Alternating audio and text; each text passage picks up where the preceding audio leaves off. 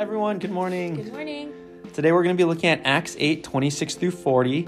It's a story of Philip reaching out to the Ethiopian eunuch, one of the awesome stories of the New Testament, one of my favorites. And I just want to give some quick context. So before we go into this text, because in Acts 8, or what happens in Acts 7 is that there's the stoning of Stephen and all the disciples, they're scattered from Jerusalem. And so this is the first time where believers are actively going out to preach the gospel to non-Jewish people. And so Philip had just been in a really successful place of ministry. He was actually in the area of Samaria. And early on in Acts 8, it says, crowds with one accord were paying attention to him. Unclean spirits were crying out, coming out of many who had them. Many who were paralyzed or lame were being healed. And so there was much joy in that city. Yeah. So Philip is actually called to leave, if you think about it, at one of the peaks of his ministry. And he wasn't just leaving something bad behind. He was leaving a really good thing behind to go where? To go to what's described as a desert place. And yet he was willing. And I think this really applies to us right now as a church, as we think about 2021 church planting. You know, we're going out to a bunch of new schools, different schools that we haven't been to before. And some of them I think are going to be hard. They're small elite schools or places where we don't have, contacts. And, for us, this could be the equivalent of a desert place. We're like a small school in the middle of nowhere. Yeah. The Midwest, right? I don't know. America's still a good place overall, but we're leaving, perhaps people are going to leave the comforts of a city, a campus where ministry is being built up, where there's momentum, where there are 4 classes, and we're going to have to invite this disruption. And that could also be the case for our Pittsburgh team this upcoming year. Some people might leave, and for those who are going to stay, that's also going to be a disruption that people have to shoulder. And it's a disruption to a good thing that God is doing in the midst, even here in Pittsburgh or just across our churches. And why is that? It's because people are out there who need the gospel. And it's because of this, decision to obey, to leave Samaria, to leave the good ministry that's happening there, that Philip encounters this Ethiopian eunuch. For who knows? He could have been the early father of the churches in Africa and spread the gospel to Africa. I'm not too sure, but that could be a possibility. But imagine if Philip didn't obey and he chose to stay where it was comfortable, where a good, in Samaria, where he had a lot of good ministry. That would have been a reasonable thing to do, I guess, but he would have missed this opportunity to obey the Holy Spirit and to encounter this Ethiopian eunuch. Yeah, so one of the main points we want to talk about today is the second question from the DT of what made Philip an effective evangelist? What steps can I take to be more like Philip? There's a lot to be said about the eunuch as well, but we just want to focus on Philip for today. So the first thought I had was just that Philip is really attentive to the Holy Spirit. Like he knows the voice of the Holy Spirit when it calls, right? In verse 29, the Spirit said to Philip, go over and join this chariot. Now, Philip didn't just think that was a burp or a random stray thought or anything like that. No, he knew this was the Holy Spirit. And I think that must have come with practice in trying to listen to the Holy Spirit, praying and just asking God to tell him what to do. And man, we see him respond. And I guess one question that I was thinking about was like, man, what would I have done in that situation if the Holy Spirit was calling me? Like, would I complain and say, why, God, why? And this doesn't mean that we can't have our own preferences, but man, he was just open to obey the Holy Spirit. And I think that's part of the key of being able to reach out to people, because the Holy Spirit is going to be prompting us to go out there, to talk to that person, or to make your faith known, or to stand up for something. So I think that also comes within the midst of busyness, also being able to ponder and to take that space to be able to hear from the Holy Spirit. I think another one is that struck me. Related, right? What? I think this one's related, right? Yeah. Yeah. Oh, okay. Anyway, scared me. Another one I think related to that struck me was that Philip had very low activation energy and he was just simply willing to obey. Verse 27, it describes him, and he rose and went. Verse 30, so Philip ran to him. And I was thinking about how just wherever there was a need, Philip just did it. He just obeyed. And the phrase activation energy is kind of like the threshold that's required for you to actually do something. All the energy you need to put in order for some action to take place.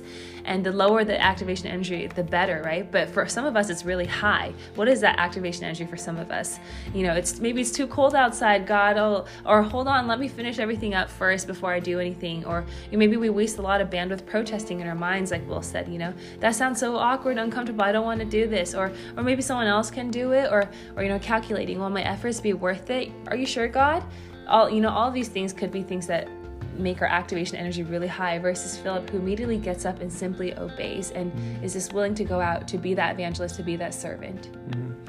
I think another thing on top of that is that Philip knew God's word. And so how do we know this? Well, in verse 30, Philip ran up to the eunuch and he heard him reading Isaiah the prophet, because people back then would often read aloud.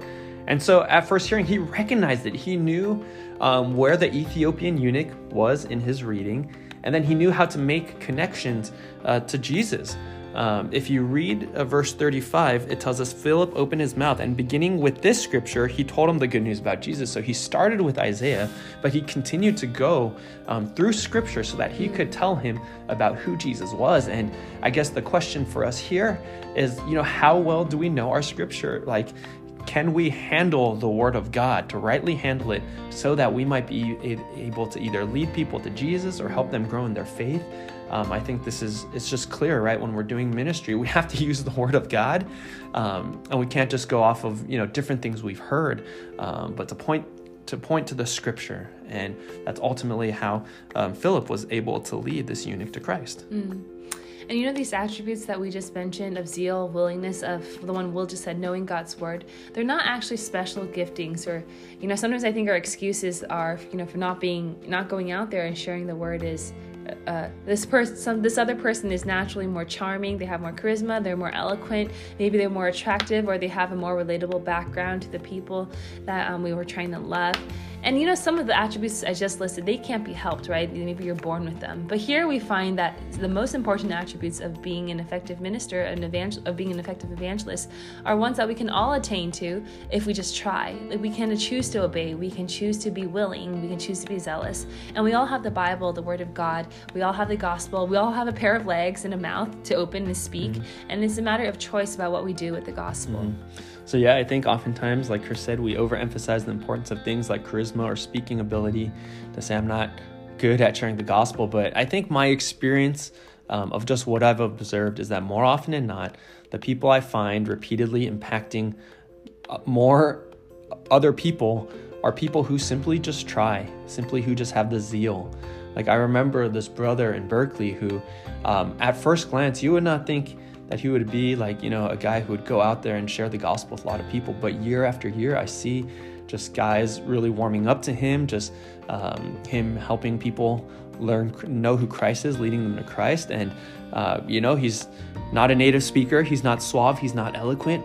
But man, does he just have zeal, and he's willing to bring up spiritual conversation just to meet people and just to get into their lives. Yeah, and so where does that zeal come from? Well, it comes from, like Philip had, confidence in God's word, and we need to be sure that God's word for us and for other people, that really is ultimately the best gift. And that elevates us to get over our fears, our fear of awkwardness, or just our insecurities. Philip was not afraid to talk to the Samaritans. He was not afraid to approach this entourage of the Ethiopian eunuch with, his escorts and just all the, he's a royal, essentially, to speak God's word. And the gospel itself gives us this boldness. And I was thinking we can also emulate Philip in this area as well. Yeah, so I think those are some of the many things that made Philip a great evangelist. One thing I just want to share here too, just as a final wrap-up point, and it's just this picture of God really knows what he's doing, and Philip trusts that.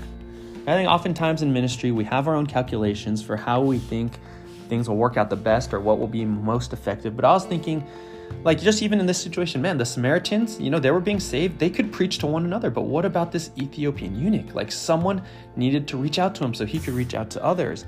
Like, we don't know how God is going to work, how he's calling. And so when he's calling us for a season, maybe there's one particular person. Maybe it's on one campus. Maybe it's just that city, right? Some of the schools we're going to may seem pretty small, maybe less strategic. But there are limits to our own human strategy. And at the end of the day, of course, we do our best to plan, but when God pivots us, I think we just need to be able to respond and trust how he's working in us. That's all for today. All right. Take care. Bye. Bye.